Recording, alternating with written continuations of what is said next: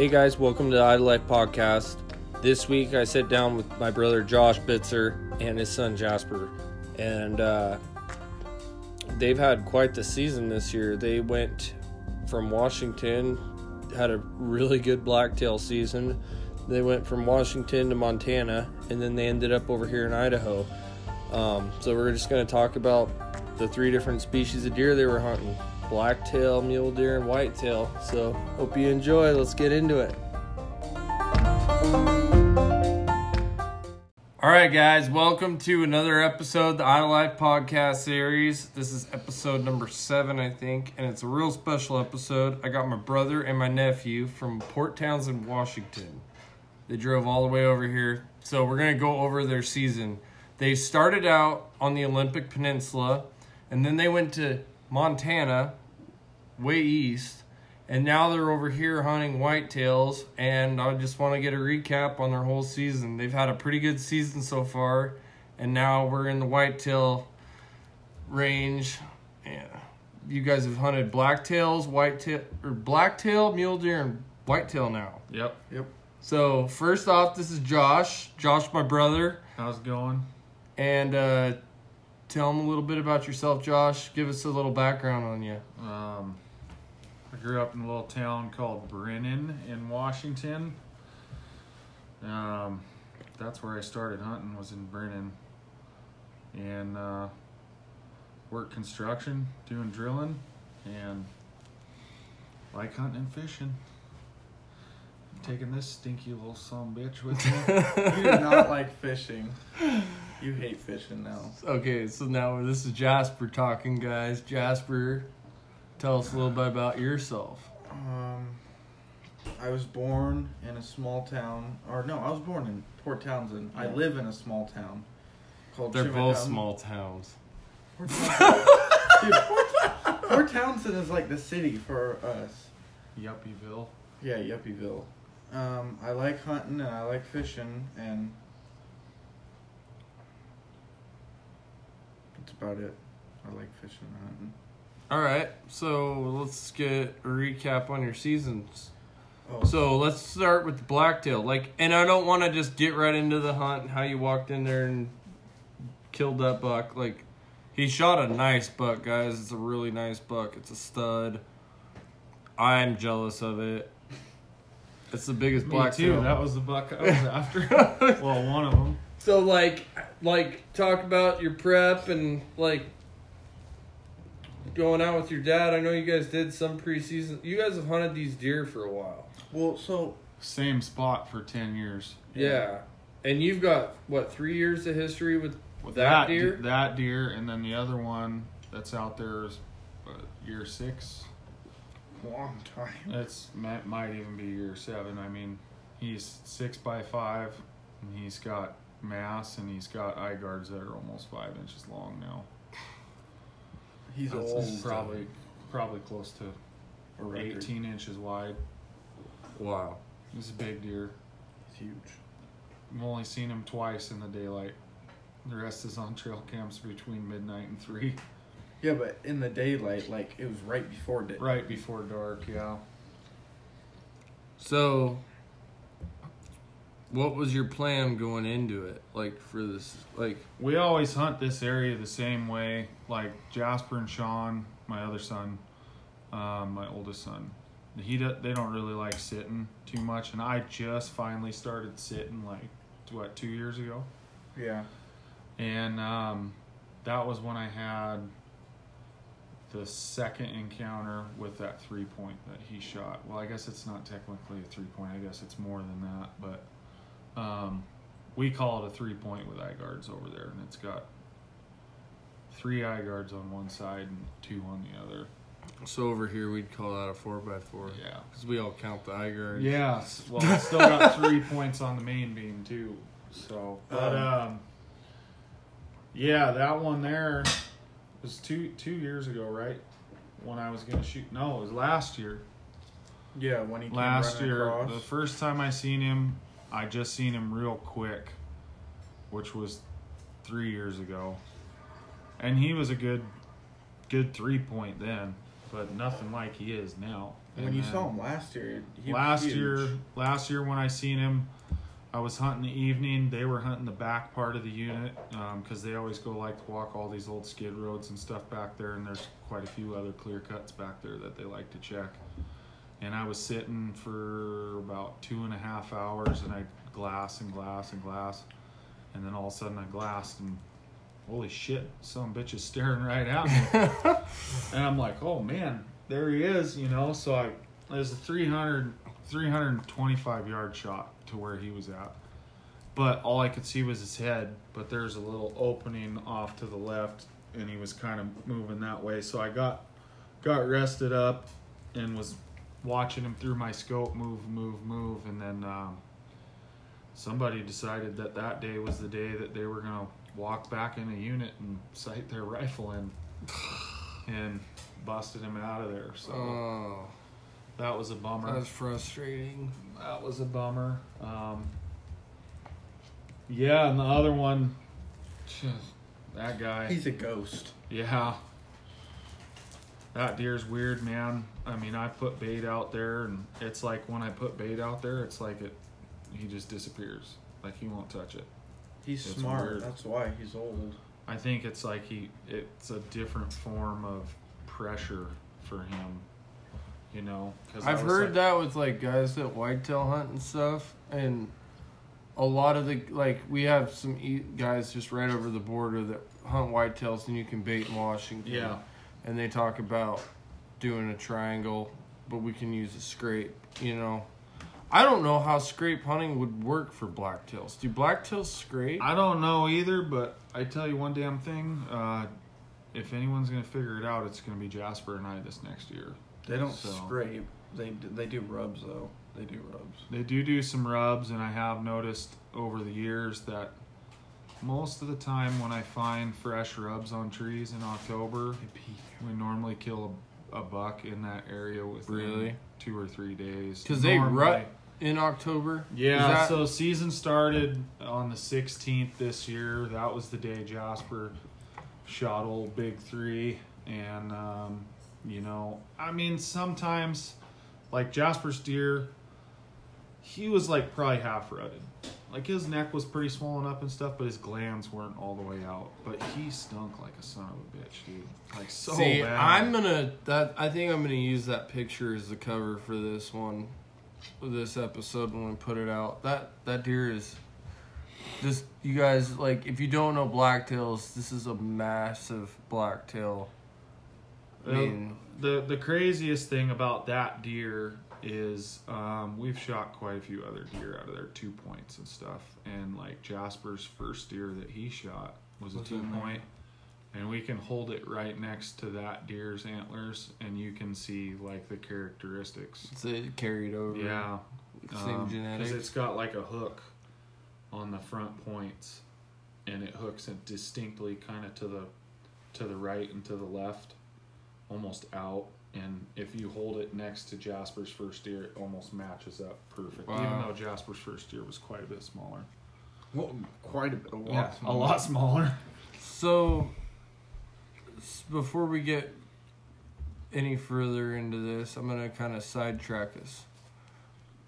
How'd you get involved in hunting, Jasper?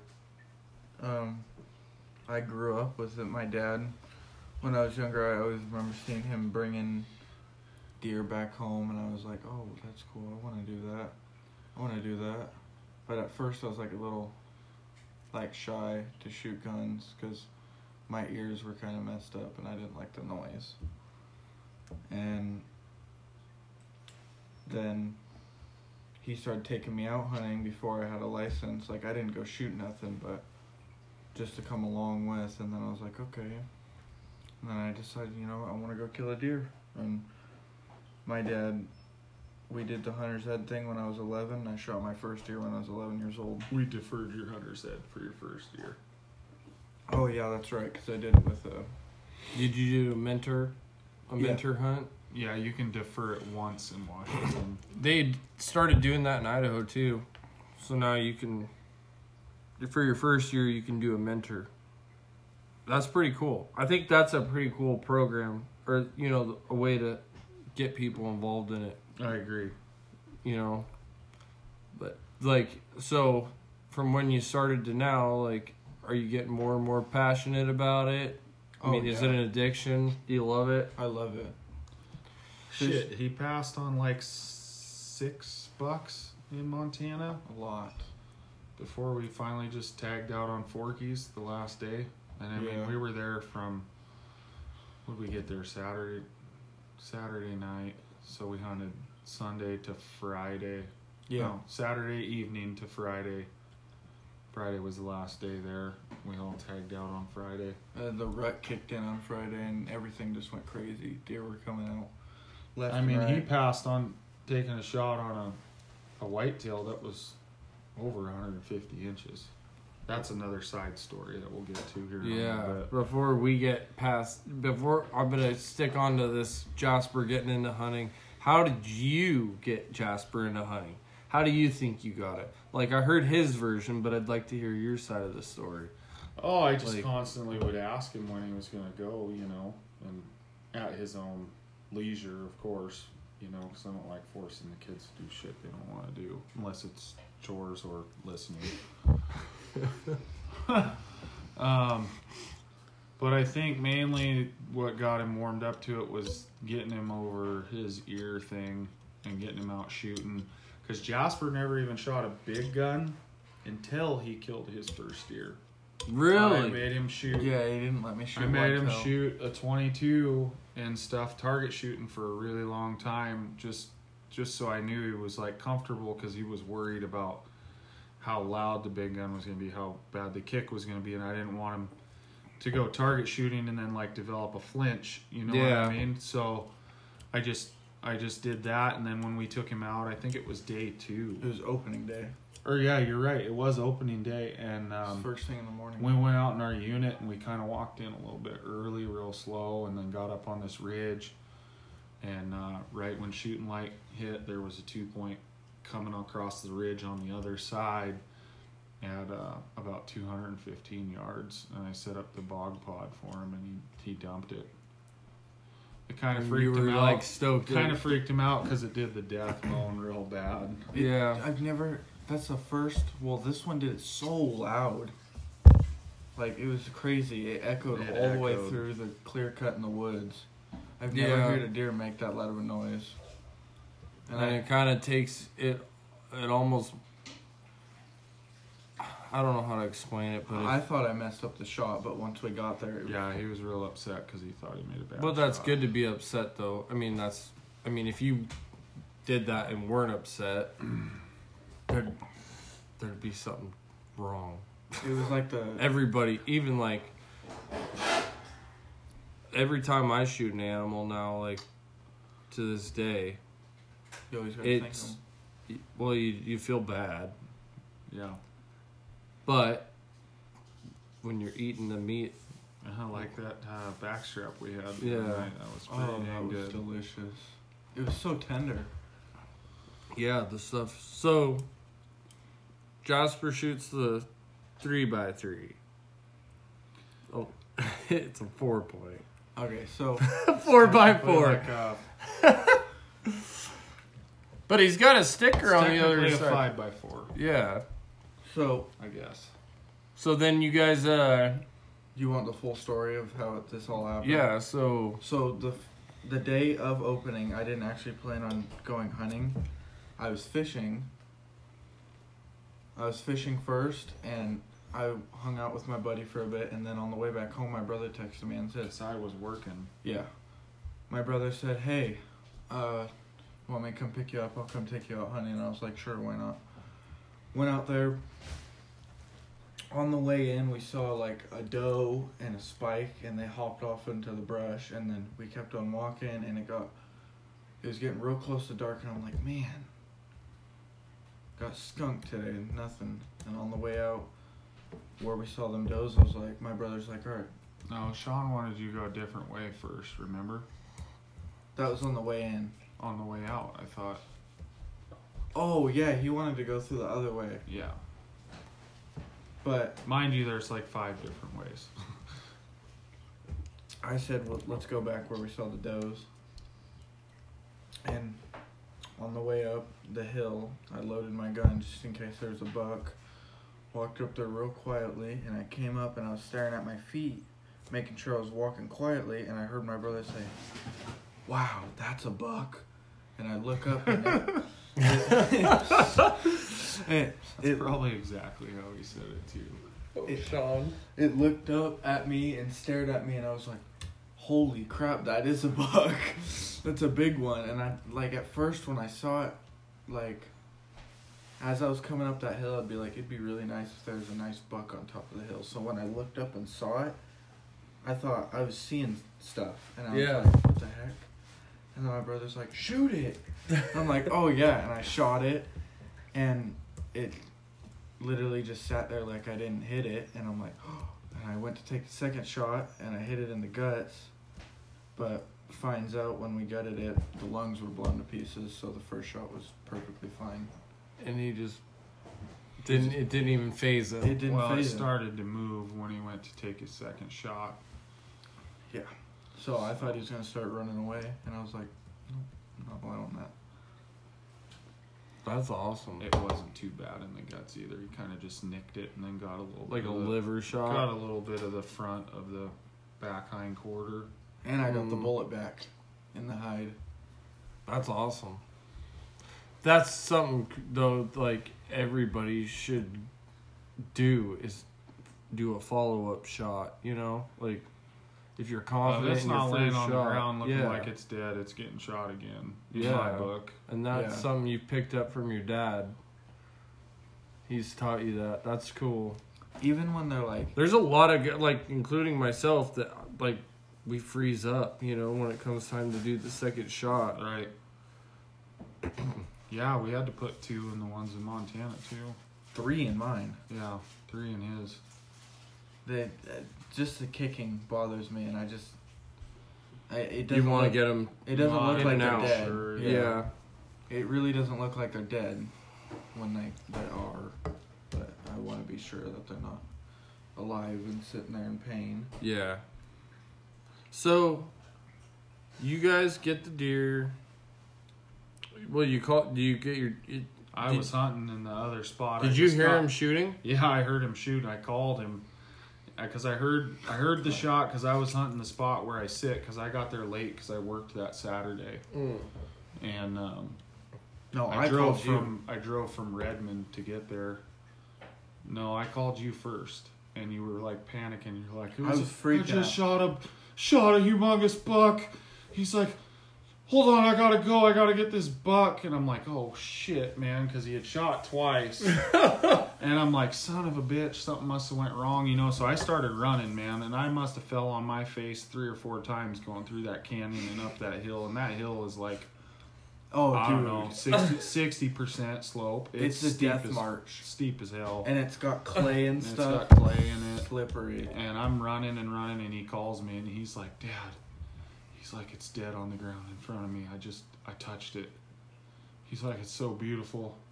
And I'm like, sweet. And I'm like, I'm on my way, man. And by the time I was like, don't send me any pictures because I want to see how big this thing is with my eyes first. And by the time I got there, it was dark, man. And when I shined my headlamp on that thing, I was like, holy fuck. Just super proud dad moment. Your 2 sons are out there by themselves. And I was like, that's that deer I was after. I was like, I'm glad he got it instead of me, though, because it was a lot better. But, man, it took us... it's the one time I didn't have game bags in my pack. So we had to drag it. 3.5 hours to get that sumbitch out, and it was flat and then downhill to get it out, and it still took 3.5 hours. Wow. How far back do you think you guys were? About 3, I think that's 3.2 miles to there. Maybe, no, it's not. That's what it says on my phone every time I walk that far. Yeah, but you were towards the front, so that cuts off more. Because it's 7.5 miles one way to the back, very back. Oh. So you guys were probably 3, maybe 4 miles. It was tough, dude. That deer, I don't know how much that sumbitch weighed, but I bet you it weighed 250 on the hoof. Wow. If not more. It was It huge. was heavy. You should have seen the body hanging in the garage. Its neck was like... Its nose was probably... You got to see it in real life. Yeah. Its nose was probably... I saw the cape and the 3 head feet off and the the ground. horns. I took a picture of you holding it out here in the driveway. That's a good picture. And, just so you guys know, they brought their deer all the way over here. I don't know if you remember the last podcast I did with Andrew Lovick and Sean Johnson. Andrew has a taxidermy studio. It's Wildlife Creations. And they brought that deer over here for them to do. He does amazing stuff. Yeah, we looked through his mounts pretty thoroughly when we dropped that thing off, and They were all perfect. There's something to be said about when you walk into a taxidermy studio and the first thing you look at is cats, and they're like impeccable. It looks real.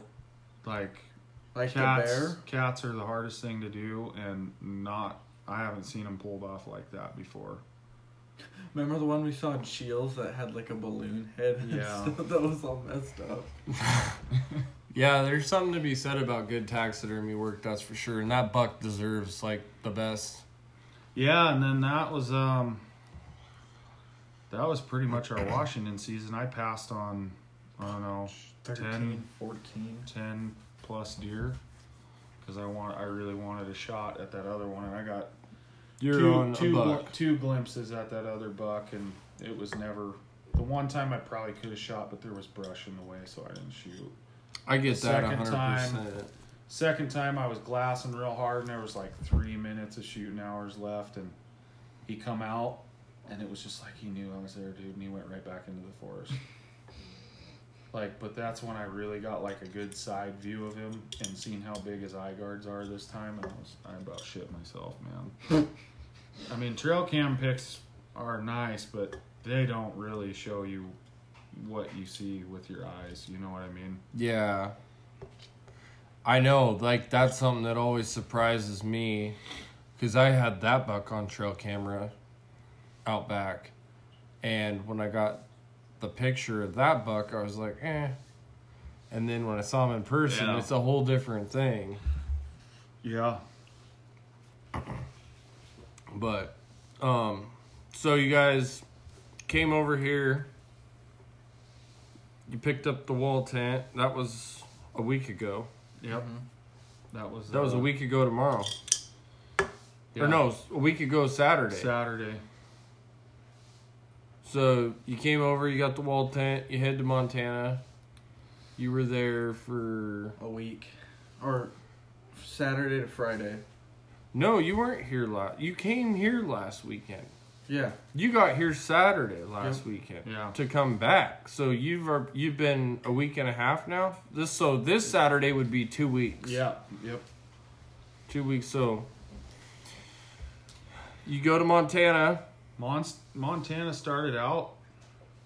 I mean, we saw a lot of deer every day over there, but it was just slow and nothing was rutting, and we were seeing a lot of little forkies. Like the first couple of days, we seen some little forkies and about 8 or 9 does together. And Jasper wasn't interested in shooting those, and neither was I. You know, and this is our first time ever going to Montana. We kind of just we chose a region, and I dug in deep on Onyx and Google Maps and found an area, and that's where we went. And it was nice there. It was beautiful. So Saturday evening, or no, we hunted. First time we hunted was Sunday evening.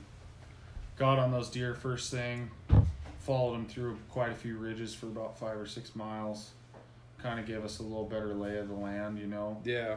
And then that was those ridges that we hunted till Tuesday. That's when the wind started, right? Monday was the day that I spotted those deer from like 700 yards away, right? Yeah.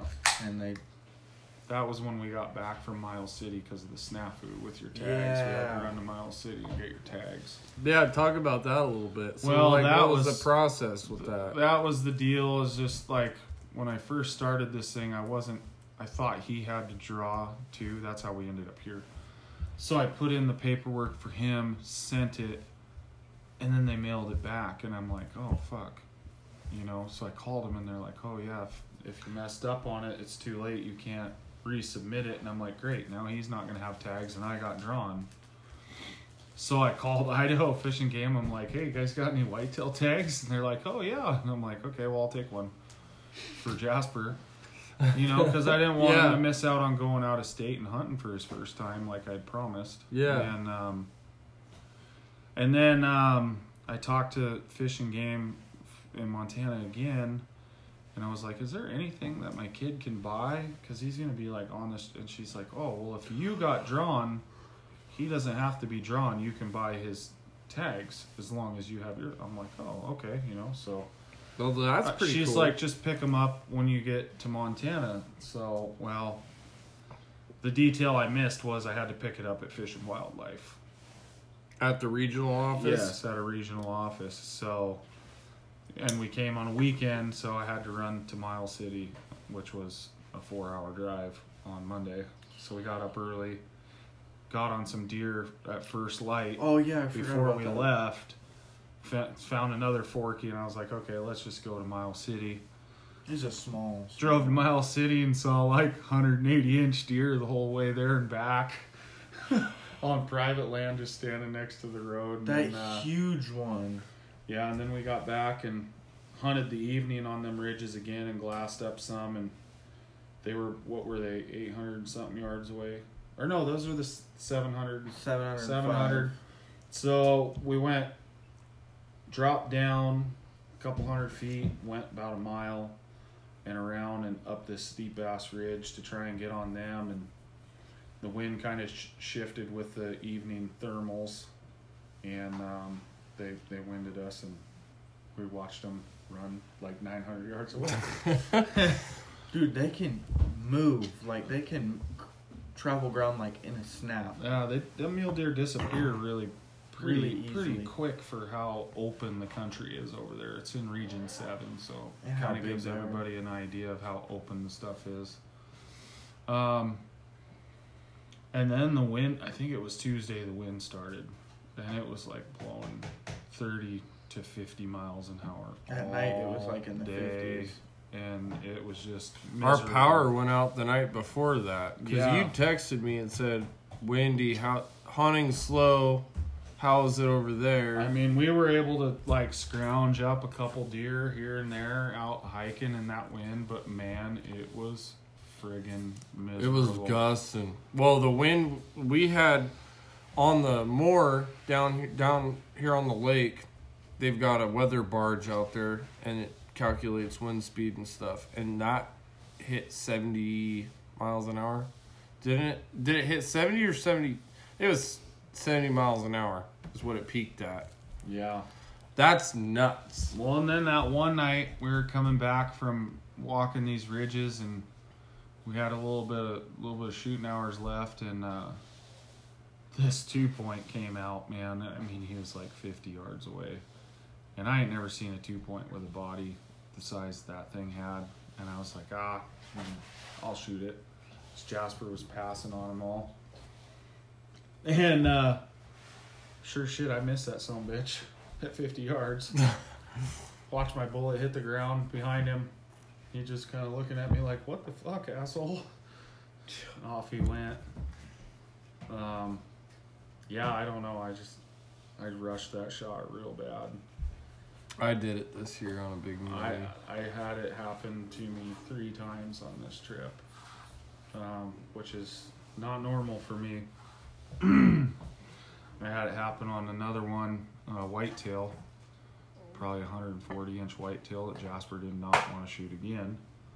And it was 230 yards, and shot right over it. Oh, we also found like a ton of sheds. Yeah. You did a video on your Facebook Yeah. picking up sheds. Well, so when he missed that whitetail, when I was looking just to make sure it was dead, because I thought he hit it, I came up and over, and there was like almost like a little canyon. I wouldn't say it was a canyon, just kind of like a little, like where, Like a little draw, a little ravine. yeah, like a little ravine. And I was walking in there, and all of a sudden I came around and I'm like, oh, what's that? I'm like, oh, that's a horn. And I'm like, is that the deer? And then I'm like, oh no, that's a shed.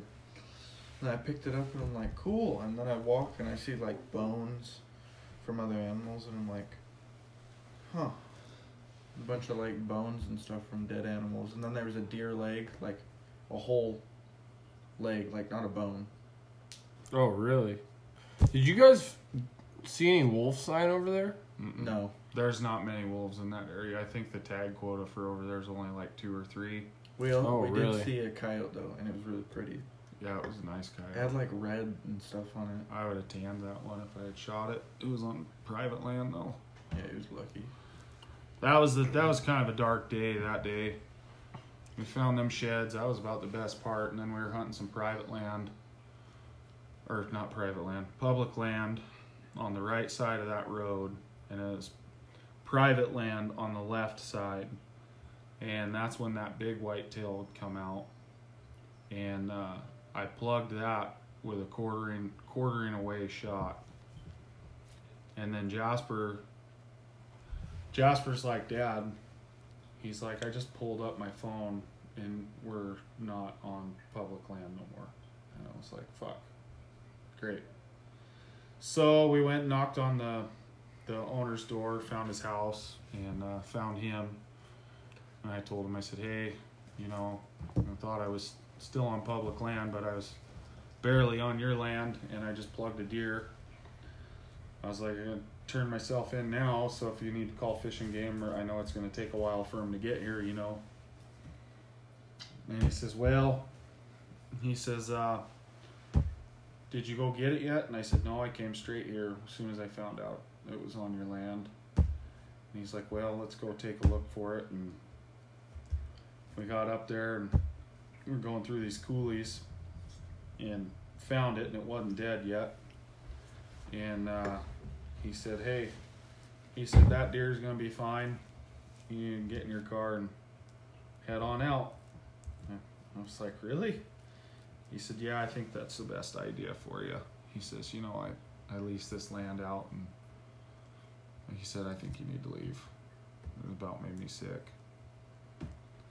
Yeah, So, but you were trying to do the right thing. yeah, I mean, Oh, that's pretty a tough situation, man. pretty shit deal. I mean, that deer's That's probably, admirable that you did that. probably got tore apart by freaking coyotes for all I know. You know? Or he might be still trucking along. Yeah, I doubt that, but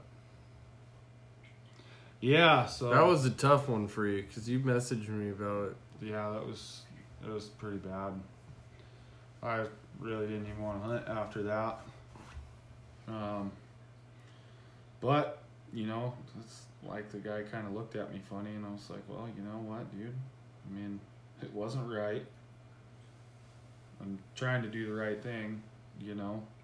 So yeah, shitty deal. Real shitty deal. That was on Thursday. And then Friday was our last day there. And fuck, it was like a switch flipped. It was like deer everywhere. And they were dumb. And they were dumb.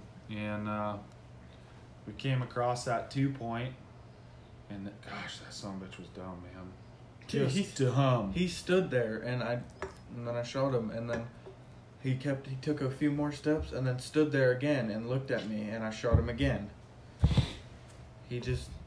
By then he was down, and he was still kind of kicking and shit, so shot him in the neck. shot one right through the base of his skull there on the neck, just to be sure. Just make sure you went down. Yeah. And then we got that sucker back to camp, quartered up and hung up, and I was like, hey, let's go check that top of that other ridge where we haven't really hunted too much that day. And shit, before we even got to where we were going, I look over, man, and there is just a masher going through the dog hair. And I'm like, oh shit, you know. Jump out of the car, get the gun ready, go darting off the damn road. And I'm like looking for it, and Jasper's like, Dad, there's a doe standing over there. And I'm like, I'm not looking for the doe. And then I crouched down and looked through it's all that thick ponderosa pine up there. Mm-hmm. And I seen the legs, and I'm like, oh shit. So I laid down, and then I'm like, okay, there's a shooting lane there. And I'm looking at the deer through my scope. And I'm like, okay, I see tall antlers. That's got to be him. Meanwhile, the big buck was standing 50 yards to my left and about 150 yards in, and I didn't see him in an open. Jasper's watching this buck, and I shoot the buck I see, and then it starts to kind of go down a little bit. So I went after it so I get clear again of all that shit. And Jasper's like, what the heck, you missed? And I'm like, what? And then I plugged that other one again and put him down. And Jasper's like, the other buck was right there. And I was like, oh shit, that's a 2-point. But it was a big 2-point, so yeah, whatever. That's cool. So you guys tagged out. We saw a bobcat that day too. Or was that the day before? That was the day before. It was a nice bobcat. Dude, it was small, but it was real pretty. So you tag out on Muleys, pack camp up, and then you head over here. Yep. And this one's been rough. Oh yeah, it's been Been rough. real rough. We haven't even seen a doe. Trying to get Jasper's Grand Slam. He'll have blacktail, whitetail, and mule deer. Yep. But we're missing the whitetail right now. Yeah, I don't know what's going on. But there's just, I think since that one place you guys were talking about closed down, everyone's up here now. Been a lot of hunters. Yeah. That's kind of been what I've seen that now. Don't come to North Idaho. There ain't no deer here. Yeah, steer clear of North Idaho. I don't know. We're going to go out. So tomorrow's Thanksgiving. Yep. I'm getting up at 3. I'm going to start cooking. And then we're going to get out hopefully about 6-ish. I think we'll make it happen. And get out and try to find a deer for Jasper. He's like at a doe stage right now. Oh. He said he'd shoot a doe. I dare a doe to walk. He needs a tomorrow. buck. So that's the plan. We're going to try to get one in that area we're going to tomorrow. Does it still count as the Grand Slam if I shoot a doe? I don't think so. Or you think, Well, Steven? it's a silk whitetail. I think they have to be the same of all three. So you I'm gotta not shoot sure. a fork and horn whitetail. I never tomorrow? really think about crap like that. This is I don't know. This is the first year since I've started hunting. But I think that I did not shoot a regardless, deer in Washington. if you got a blacktail, regardless if it was a doe or a buck, a mule deer, and a whitetail, that's all 3 species still. Oh, that's it doesn't matter if it's got horns or not. I It'd just mean- be cool to say that you've killed all 3 in 1 year. Either way, the sumbitch is going to taste good. Yeah. Yeah. Dude, that mule deer was super, super tender. That was that was some of the Yeah, that best was deer meat weird. I've ever had. I was surprised. It was like It was really fall apart. impressed. That was my deer too. Yeah, so we cooked that up the other night. Josh cooked it for us. Brought in a backstrap and we sliced it thin and just seared it pretty much. Pretty much. Yeah. Just real quick on each side. Golly, it was good. Just fall apart in your mouth. What's that hot sauce that you're using? It's in the I gotta car. find it now. He's gonna go grab it. It's good.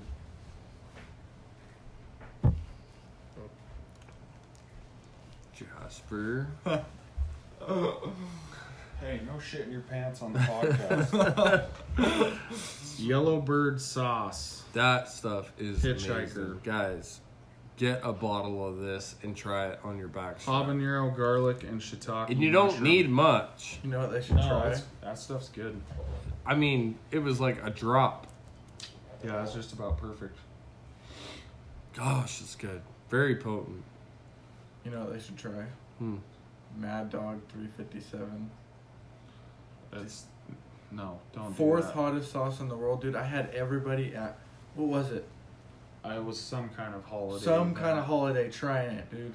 And people were getting cocky with it, and they were taking big globs, dude, and they were dying. Ugh. I'm like, it's the 4th hottest sauce in the world. Take a little bit. Oh no, I'll be fine.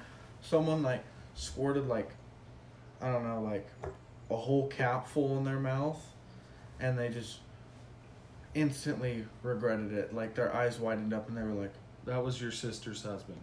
yeah, I know. And then Alex. Well, he hasn't made very good decisions so far. I haven't met him yet, but they got married in hunting season. What the heck? Yeah. Well, I had a baby in hunting season 2, and then I shot a deer the day On the way after to the hospital. Chloe was born, on the way back from the hospital to take Jasper to my dad. Carmen was pissed. I called her because I seen it on the way home, and I'm like, that sumbitch is going to go into that public spot right there. So I kind of kicked it down a couple gears. Might have been speeding quite a bit. Got to the house, pretty much threw Jasper to my dad, which Jasper was 2 then, and grabbed my 45-70, and out the door I went, and I hauled ass back there, parked the truck, go running past the gate, and I'm like, son of a bitch, he's not here. And then I walked a little bit further, and then I hear and he stopped right in front of me, and I dropped him. That was a nice revert deer.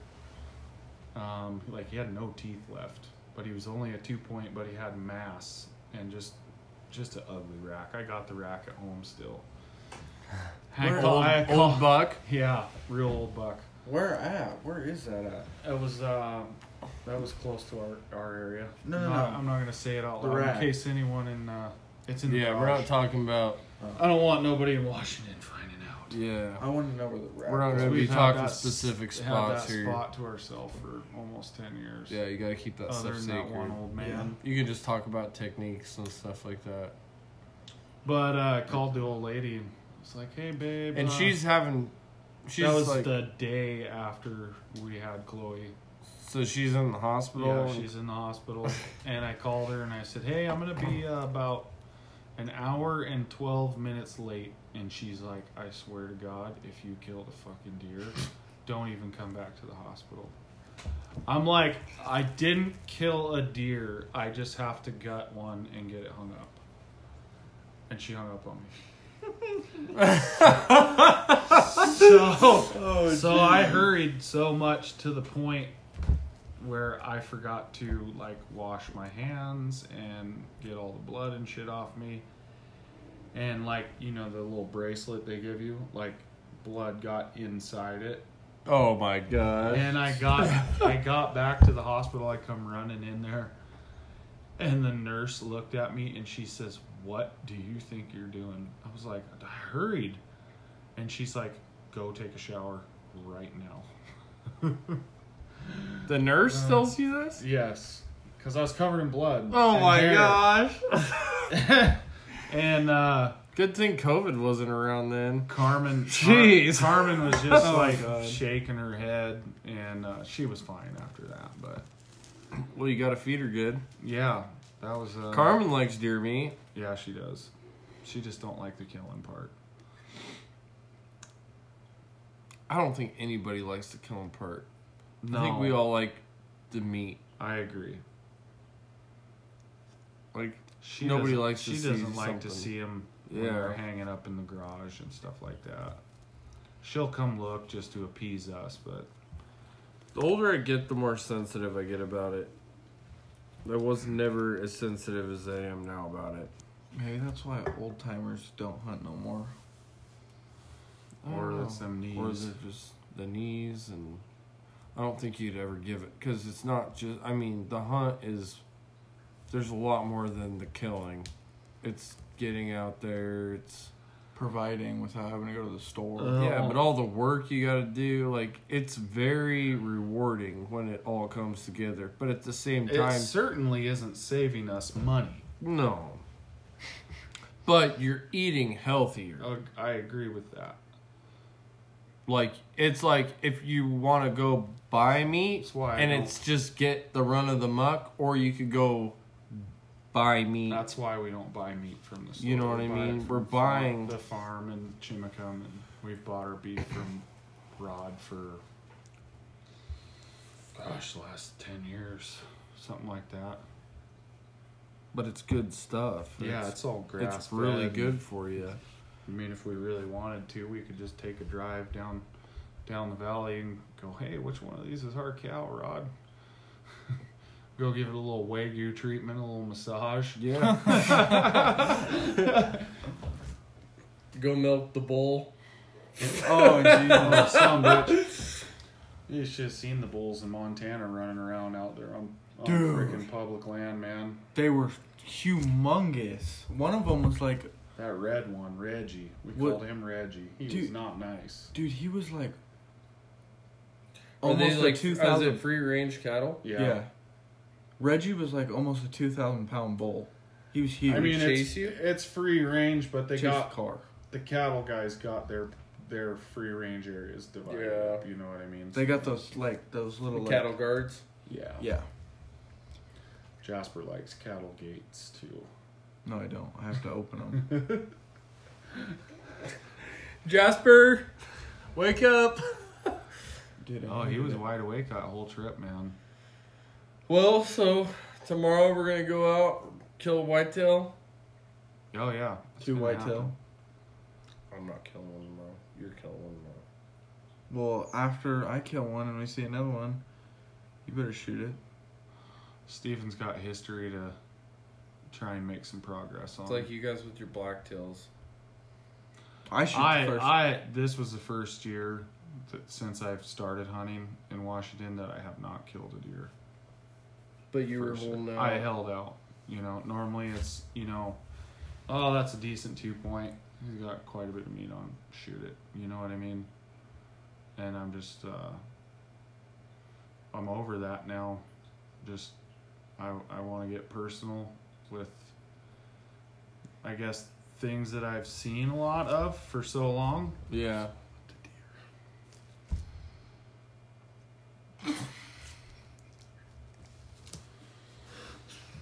Jasper. You're gonna hunt Jasper tomorrow. Oh, jeez, dude. I really Hopefully Jasper can hold still tomorrow. No, if I could find, We'll see. I gotta find a way to try and do like you guys do with your scrapes and stuff, like you and Troy. That guy that you sent that guy's info over to me. Looks like That Blacktail seminar, yeah. He Yeah, I uses need to go to scents that and next calls and man, I'd love to go sit on and listen to that. Jasper's super interested in the calling and the scents and stuff too. Well, so Yeah. listen to this. One of my buddies, he was road hunting, but out the window he was like doing one of those doe bleat calls in a can, and he was doing it out the window the whole way up the road, and then a buck came out and they spooked it. He hopped out of the car, he kept on doing it, and it came back and he shot it, and it was a big 3-point. Really? And then in Alaska they use a call Yeah, for they Sitka use Blaska. Sitka blacktails. Sitka blacktails, and that's the only way they hunt them. They sit and they call them in, Mm-hmm. and they get them real close. Yeah, Steve Rennell has a whole podcast all about that. Super cool. I wonder if you could. I mean, they're the same deer. Yeah. I mean, they're just on Sitka. Right. But No, on this next year, man, we're gonna do some tree standing and I'm a it'd be ground super guy. cool if you guys figured out a pattern and were able to like. the thing about that area where those deer are, they don't really go too far. Yeah. They just stay in there. There's like 3 corridors that those deer use all the time, and it's either in the front through the clear cut or right behind the clear cut through the maples, and then they always go up and through the maples back to that road system where those other clear cuts are. And then a lot of times back there, because it's so thick on the left side, they'll just walk on the road. My deer came out of. I know where your deer came out of. He came out of that one just trail. Make sure you don't say it. Yeah, Yeah. we can't give away any spots. That's the back way from that front clear cut. If they went up and to the left. He came to an animal trail. I know. Oh, but okay. that's where all that leads to. that's through that big timber. That's pretty open. Yeah, but dude, that stuff is so thick. I went to walk back there just to see. Yeah, it's thick for about 100 yards. Stop. Dude, everywhere in Washington is thick. It depends on where you're at. Dude, I think so. The area you guys are hunting is thick. Yeah. It's pretty much clear cut now. When Pope sold out to Rainier, they kind of did a mad dash, clear cut everything before they sold out. So there's a lot of new cuts that are going to be pretty productive. We have one other spot that we hunt out there that's in a completely different area.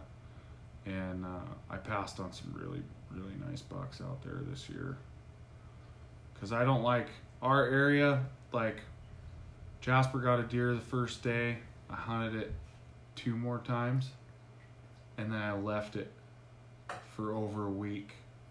Maybe even a little bit longer. And then I hunted it like the last 4 days of season. Because I don't like to be in there too much. To overpressure it. Yeah, because there's like one other old man that hunts out there, and he always hunts in the back where the kids hunt. And then I saw 2, 3 other people in there, but they were in the back one day when I was by myself. But that's because the land that we hunt back there is state, and the stuff in the front is Rainier. And you gotta buy a permit for Rainier. It's like $160 for walk-in access. It's stupid. But that old man, I didn't see him this year. I did. Oh, you did? He always drags out a deer out of there. Was that the one that was dragging out the humongous deer from back there? No, that was someone else, and that deer looked just like your deer, but smaller. And they never... Your deer is humongous. I haven't seen that guy back there since I think he was from out of state, which was kind of weird. I'm like, you're going to come to Washington from out of state and hunt blacktails? You go to Alaska for that. I'm going to come to Washington from out of state and hunt blacktails soon. We'll take you out. I just do want a to rosy go. hunt. Dude, muzzleloader rosy. I want to do a muzzleloader rosy hunt. Up on the west end. I want to come here and hunt Rockies. Rockies. You gotta start shooting a bow. Yeah. It's your best chance. See me shoot a bow. I'll try and hit an elk, and I'll hit I think if you picked up a bow and started practicing with it, shooting, like, you'd fall in love with it. You hit your form down first, and you'll be fine. You want to shoot like So 2 or 3 arrows at least every other day, you know? I try to shoot every day, but I mean, it's in reality, it's every other day. Yeah, because you get home at dark from work. Well, not in the summertime. I shoot all summer. Have you told the story about what happened to your big elk that you were trying to get? No, that'll be another podcast. Oh, okay. For sure. If Mark was here, we'd do it. But I wanted to get your guys' story on the deer hunting. Yeah. That was cool. Blacktail. Yeah, all in all, it's a good trip. I will definitely be going it's back. It's been a crazy little hunt for you guys. It's been nonstop hunting almost since October. Yeah. You look tired. I miss my kids and my wife. Yeah. You got Jasper here. The baby's not here though. Neither's Chloe. Yeah, the baby thing's tough. Yeah. Dude, the baby broke her foot the day these guys got here to the house. And then left. Stacy told me. Yeah. We knew before you did. Because Carmen was like freaking out. She didn't know how to put it to you. Not make you worry. I wasn't surprised. That baby is a daredevil. She's fearless, pretty much. A dinosaur. She's... I know. She's just like her daddy. Oh, damn wrecking ball. That's a fact. She like runs a bull like in a china cabinet. She literally runs like a gorilla. Like, she has her fists all like closed together and like her arms stuck out. I got a picture. Wide. Stacy's got it on her phone. Oh, it's a picture of her face. roundhouse and dad to the face. Yeah. Full out roundhouse. That was funny. Super funny. Yeah, she clocked me good right on your floor. Oh, I love that picture. Well, if we get something tomorrow, we'll re-record something tomorrow. Or we're not going to re-record. We'll record something again to add to this. Yeah. So this is kind of like the interlude to tomorrow. Tomorrow will be the end of our podcast. All right. And we'll talk about our last whitetail hunt. Your guys' last whitetail hunt's my first time being able to hunt with you. I had to work all week. But I'm super pumped you guys are here. Tomorrow's Thanksgiving. Yeah. It's gonna be good. It's gonna be awesome. It's going to be a good time. So with that, thank you guys for listening. And we will get back on here tomorrow night and record the final hunt. Yep. Hopefully Jasper gets his whitetail. The success. All right, guys. So we'll talk to you tomorrow. All right, guys. Welcome back. This is going to be the closeout to Josh and Jasper's hunt. They're not here. So what happened was we got up yesterday morning, Thanksgiving morning, and we went for a hunt in a local spot, and just nothing happened. And then we got back about 11 o'clock. No, it was like 10. It was 10:30. We got back and just did the Thanksgiving dinner thing. I had a bear ham smoking and a turkey cooking and a bunch of food to get ready. And then Dan Crollo, I think you guys heard him on the first episode. He was here, and he drove to the back side of the property here he got here at 1:30 and drove back there, and he ended up shooting a really nice buck in the back 40 here. So they were just like, I got my brother Nels here tonight with me. He's gonna help me close this thing out. Nels has been deer hunting too. Kind of shy when it comes to podcasts. I didn't even open my beer. My voice is out there now on the World Wide Web. And I don't know how to take it yet. I'm not really sure. This is your first appearance on the This podcast. is my first. I am like the Squatch of the podcast right now. Anyways, guys. Dad, Nels, talk a little bit about your deer season. Let's make this a deer episode. So, I have not killed anything this year for whitetails. I am getting into more of the mountain whitetail stuff after listening to Steven talk about it and then seeing some of his footage and learning from him pretty much on what to do as far as mountain whitetail stuff goes. It's just a completely different game from what I'm used to. Like, we used to go down south and hunt deer, and you get like 3 or 4 guys and you do a push, and don't get me wrong, you'd see big deer, but they were running away from you, and you had so much time to get a shot, and I don't know, like, it's just different. And not saying you can't do it that way, like, there's nothing wrong with it. There's a lot of people that have success with it. It's just, I'm more of a, I like to do stuff more of the tactical side. Like, I'm an elk hunter, and I like hunting and knowing, like, the strategic way to go about, like, setting up a game plan. Yeah. As far as chasing animals go, like, I love deer hunting, but yeah, I'm an elk hunter. I spend more time elk hunting than I do deer, and by the time I get to deer season, I'm like whooped because I give everything I have. Yeah. For rifle. Like, all my energy is put out for rifles. So when it comes to deer, I'm not really looking to fill my tag necessarily. I'd rather look for one of those old moss backs, and Yeah. I'm kind of figuring out what to do as far as that goes. So, yeah, we were talking about like elevations and patterning movement earlier and stuff. Looking at terrain features, looking at habitat, the way does use a mountain versus the way bucks use a mountain, especially right now. I've noticed. I went out this morning, and this, like, every time I go out, I'm learning something. But this particular spot I've sat, this is my third time sitting it, and I noticed the does are always on a vertical movement in this spot, and every time I see a buck, it's a horizontal movement. They come across on a horizontal, and I've heard other people talk about that.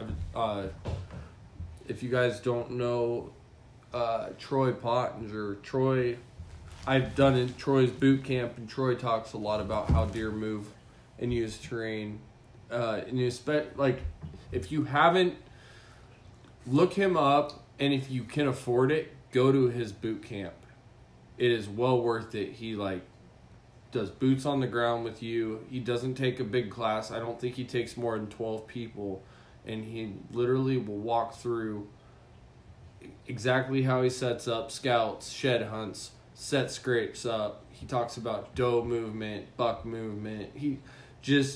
Troy, he's been doing it for a long time, and the guy just, like, he's a stud when it comes to it. The guy's really good at what he does. I did one of his boot camps, and that's something he talked about was the does always move vertical, the bucks move horizontal. So if you find that elevation that the bucks are using to travel on horizontally, you can really, like, that can help you narrow down. And the nice thing is, right now we got snow, and you can see the tracks in the snow. You can see your buck tracks. Learn to distinguish buck tracks from doe tracks and stuff. But you can definitely tell, like, when you find those buck tracks, they're on a horizontal movement, and the does are on a vertical movement. I watched that happen this morning.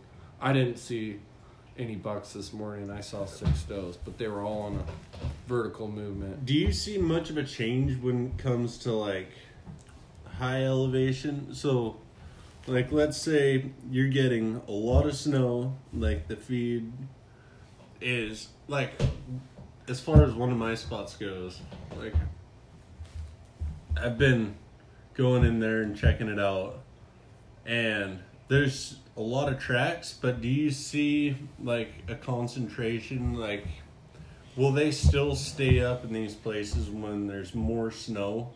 Yeah. Like, does that matter? No. I mean, it, like, if you're talking bucks, no.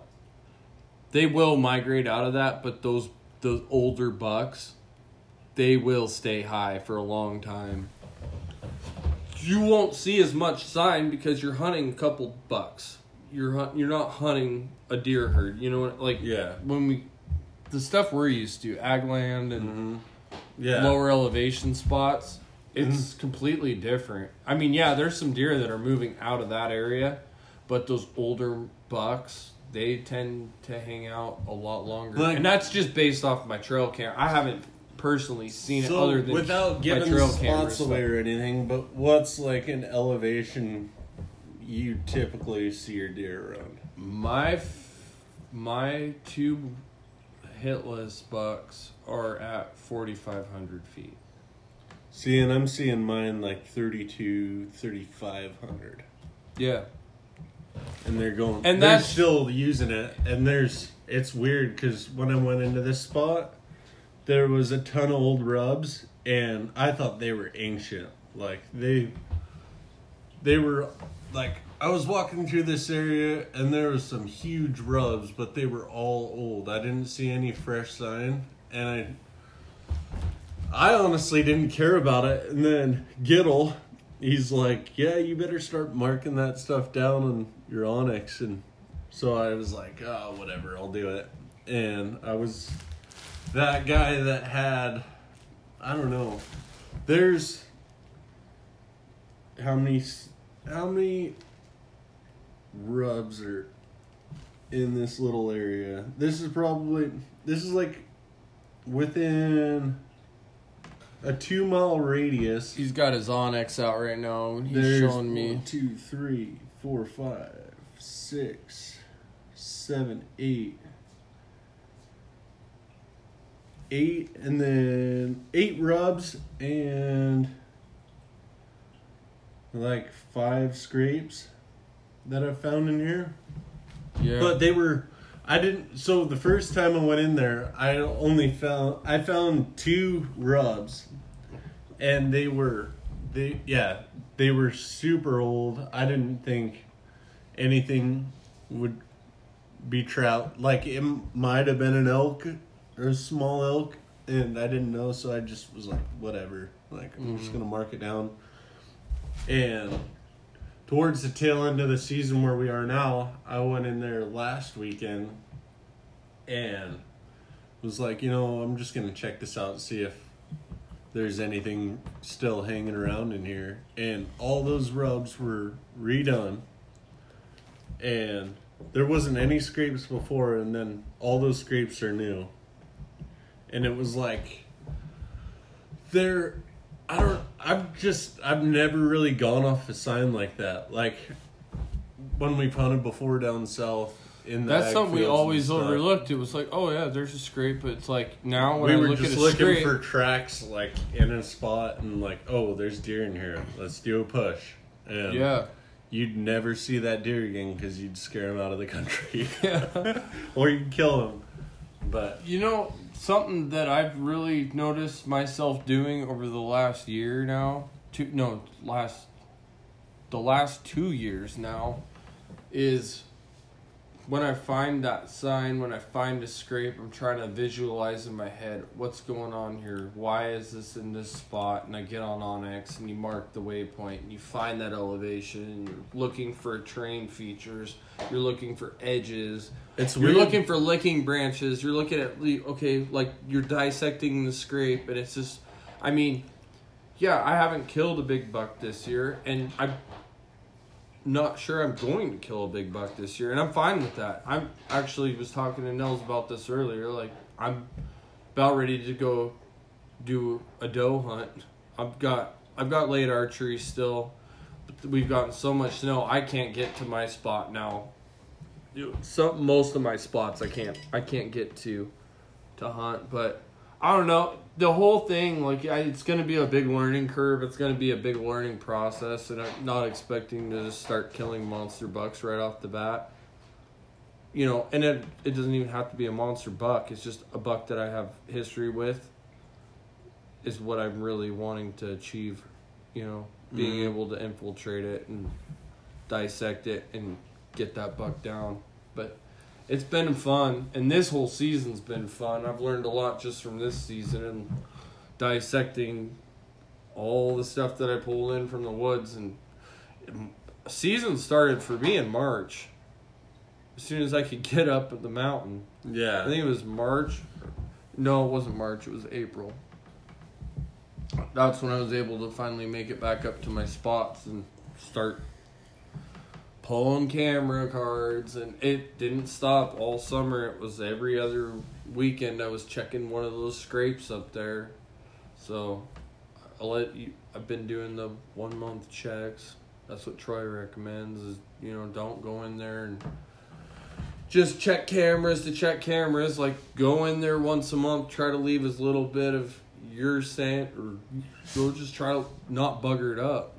Mm-hmm. Go in there and leave as small as the den as you possibly can. Yeah, and it's hard. Whitetails are just tough, and when you start trying to hunt them this way, and I've been packing a bow pretty much the whole time. I packed a rifle a couple times, but it's tough. Mm-hmm. It's really tough when you're especially when you're trying to kill a particular deer.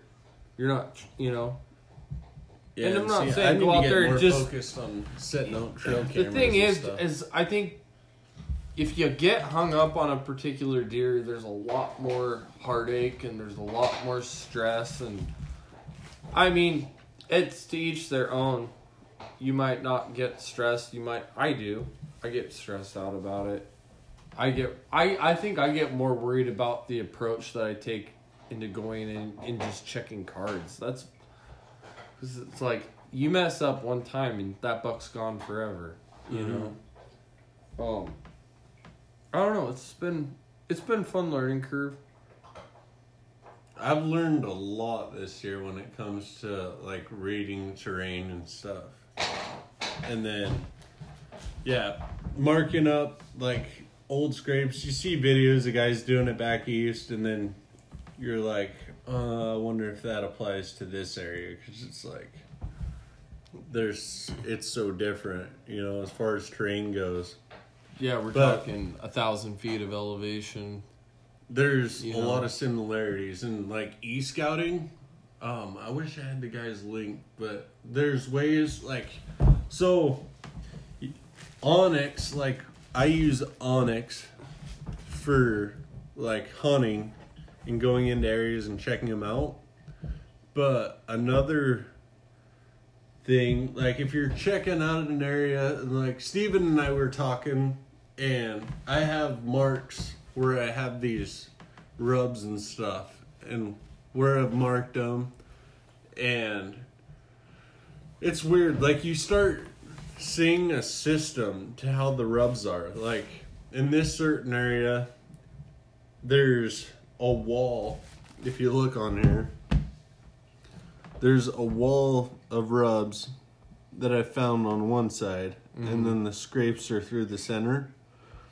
But then, like, Steven was saying bucks prefer saddles for scrapes and stuff.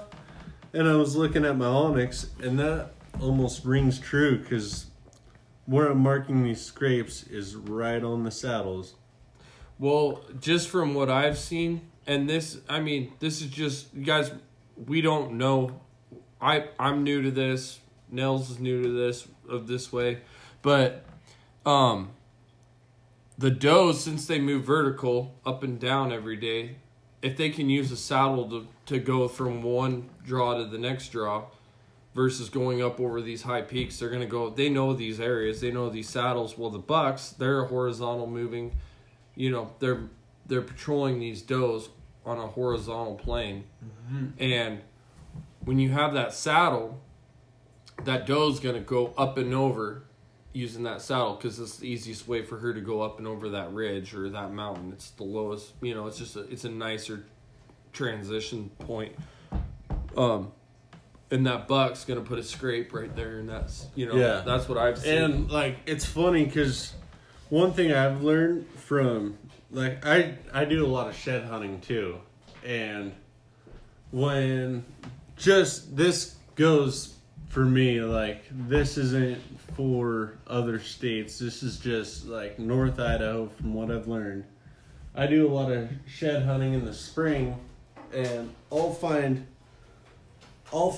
sheds and feed areas, but if I don't find the other side, I'll mark it, and most of the time the sheds are at the same elevation.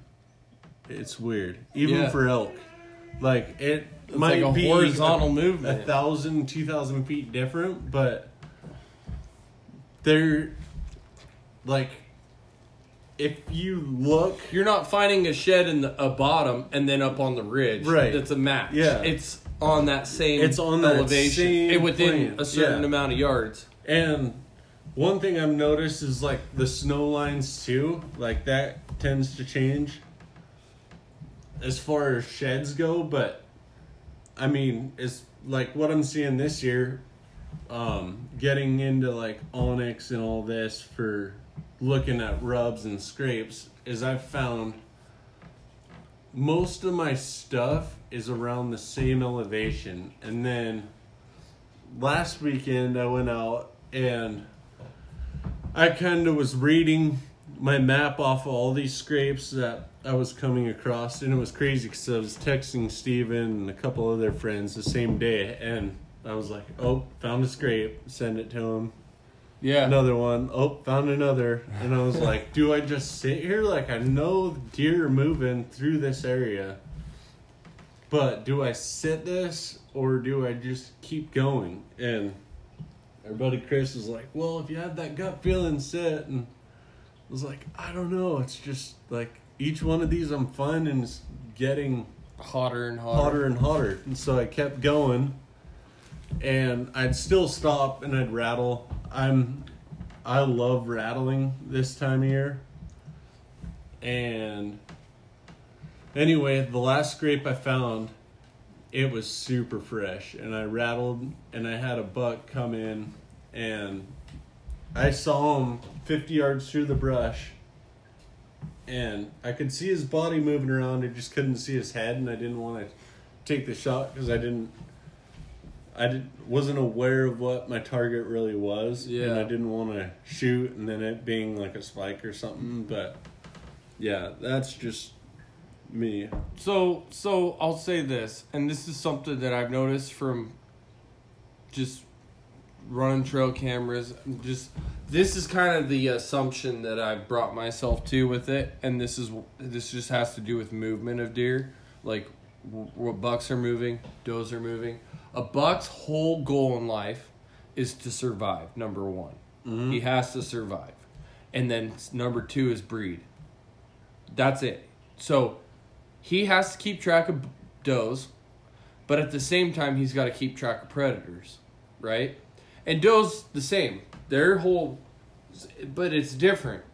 A doe's whole, I think in my head, this is what I built, but her whole game plan into surviving is she needs I don't want to be touched. She don't want to be touched, but she wants to, she also wants to breed, right?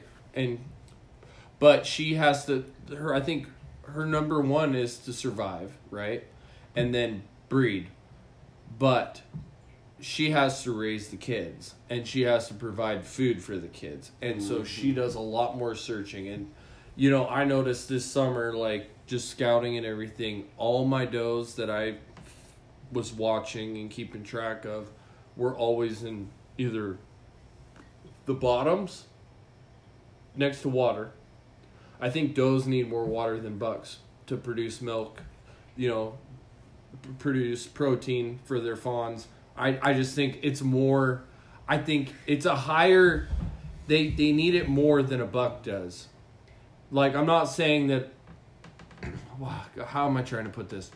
It's more vital to a doe to eat higher protein contents than a buck.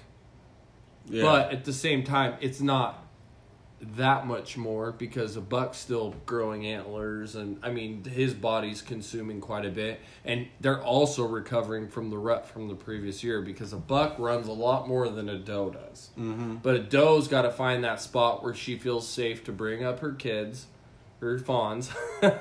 She's got to raise her fawns in without getting harassed by bears, and I mean she's got to be alert her whole, but I think the main goal is she's got to raise those fawns up. That's her sole purpose in life, is to basically eat well, keep her fawns healthy. So her job goes a little bit further than the buck's job, right?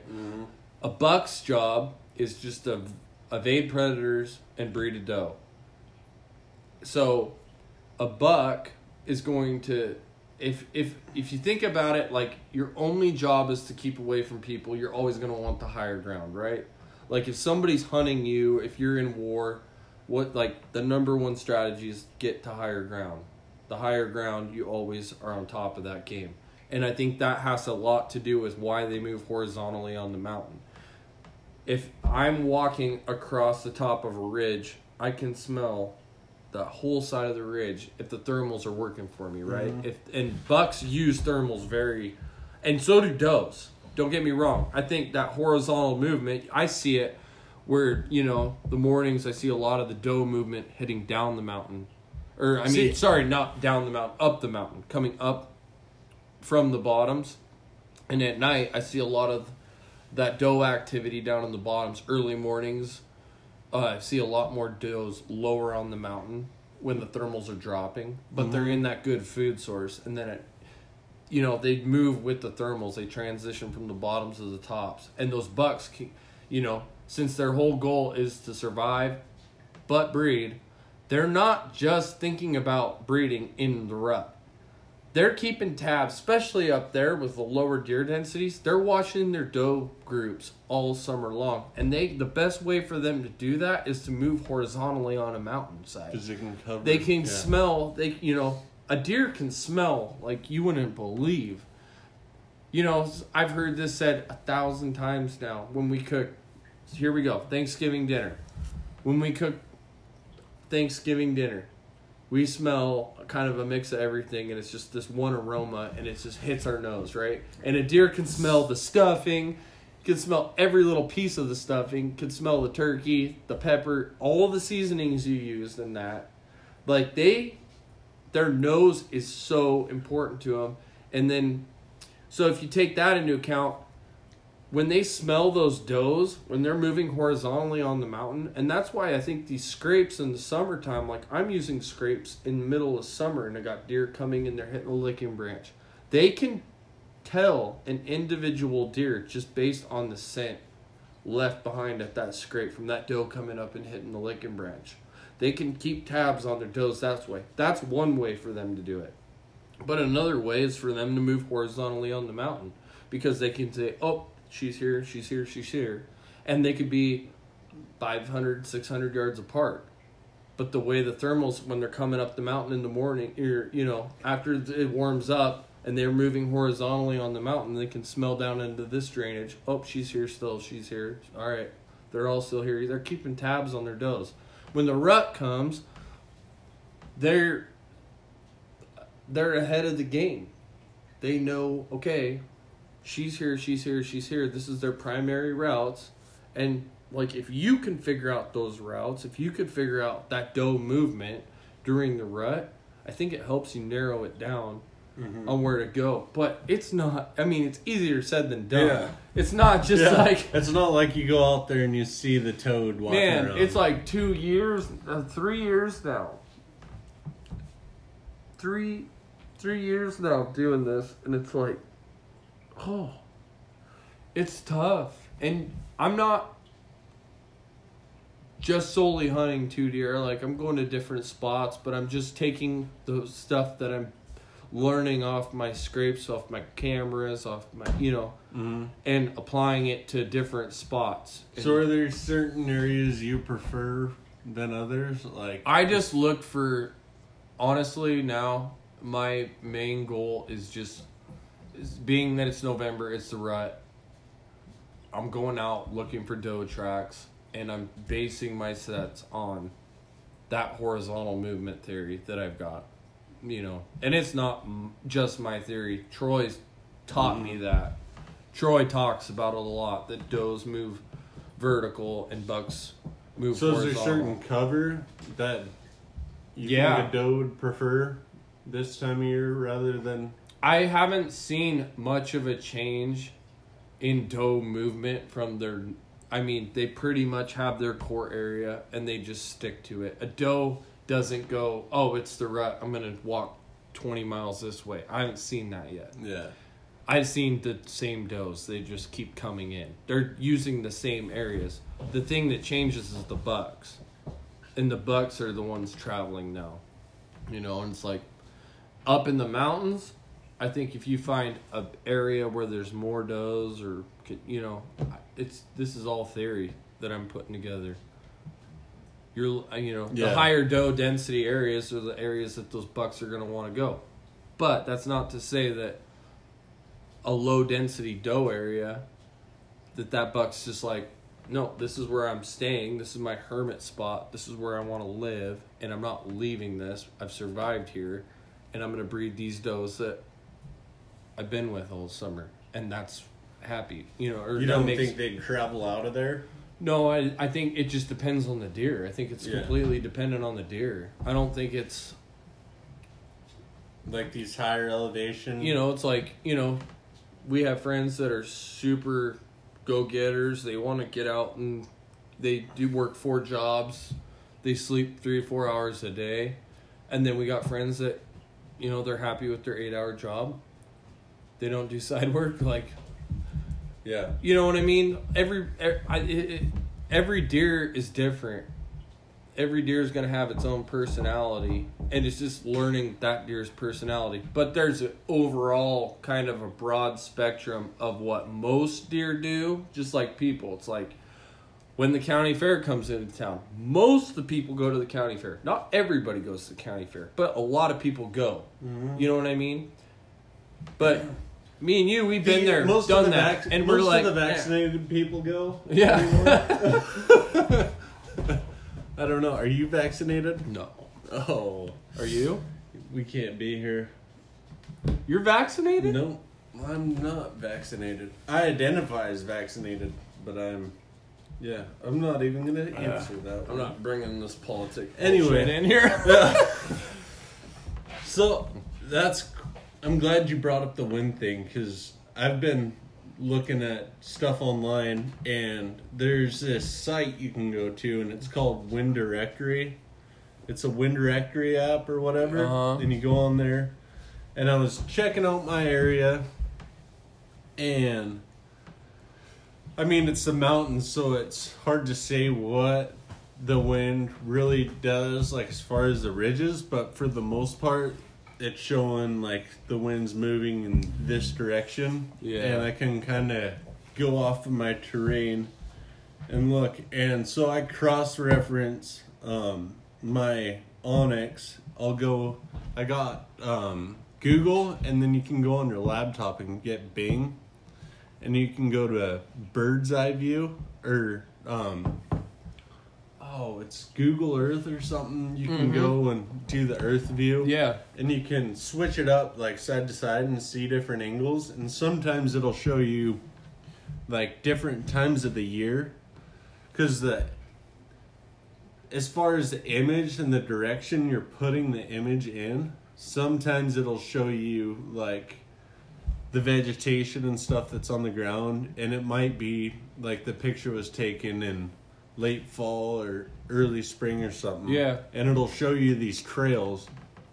And this fall, like early spring and late fall, you can kind of see, as far as like your rut areas, you can kind of figure out, because most of the most of the winter they've been under snow, so they haven't been touched.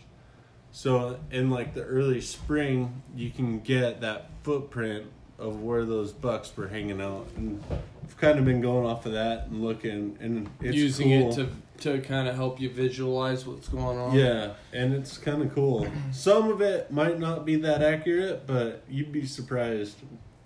It's crazy, but like Onyx, if you just solely use Onyx, I've learned that it's not accurate at all. It's not. The terrain, like it's a good with the satellite imagery, it's at least, good it's not for like, but Google Earth marking your areas and Yeah. GPS and all that goes, and line distance, like that helps a ton. It's good to use it. I like to use it with the satellite image and the topo all integrated. Yeah. So that you can see You can see how the terrain is, but you also can look at your foliage, and you can look at Right. like, And you oh, can here I see- got dark timber on a north slope, I've got dark timber on a south slope, I have an edge here. Yeah. But when you take, like you're saying, and you do Google Earth, and then you pull your Onyx up and you're looking in the same spots, and you can cross-reference it, it's really good. Yeah, it can help you a ton. Like, even the wind directory stuff, like, just going into it from, like, an e-scouting side of things, you can go and look at a spot on Onyx and check it out, and, this has some good ridges and some good points, like, it looks like a really good area. Yeah. And then you can go to that wind directory app, and you can see what the wind's doing and how they use terrain to their advantage, and then you can go and do the Bing thing, and you can check it out from different angles and see trails and all this. It really does help you break down an area before you even set foot in it. And when you go to set foot in it, you might not see deer, but you've done a lot of the homework to where it's like there's a good possibility you'll see something in there. What are you barking at? What? No. Stacy's out hunting in the back 40, by the way. So Yeah, we're hoping she comes. we're walking. waiting for a gunshot ring. Hopefully. These haven't even been opened yet. It's Oh, hot. it's... Oh, damn it. Nels Hot just cocoa. drops the phone. I'm... Now the mic's gonna be all Oh messed up. my gosh. Sorry about that. There's a thing It's right hot in cocoa. front of me, and it looked like candy cane cocoa spirals. And I am a Oh. sucker for cookies. I just see cocoa spirals like on this. It's hot chocolate. Yeah, it's hot chocolate. It's not even close. I am so let down right now.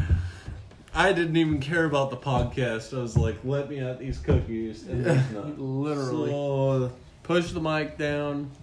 yeah. Well, guys, thank you for listening to this. I hope you guys enjoy this podcast. I was really stoked. Jasper got a really nice blacktail. They both tagged down on mule deer. Josh is a great friend. He's been there for me. Oh, yeah. He's a really good Big guy. time. And I'm kind of bummed I missed him. But you guys are on the same podcast at least. So. Yeah. You got we're that. here, but we're not here. So that's a wrap up. We're going to do some more deer podcasts because this has been a fun, learning. It's a huge learning curve. It's a big learning curve. It's like learning how to hunt Yeah. something all over again. I mean, I could go out and kill a deer any time of the year, but I wanted to get into hunting.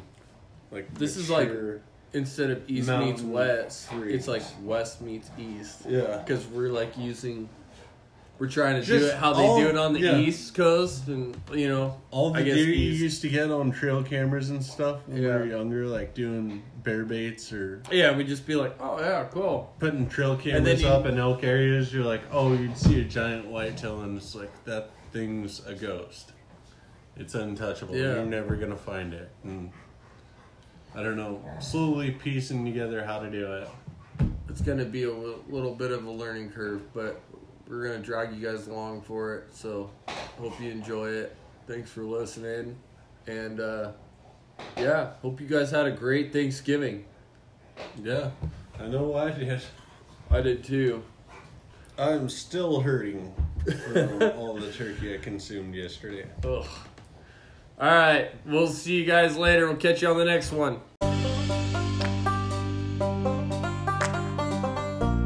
Thanks for listening to this week's episode in the Eye of Life podcast, and we will see you on the next one.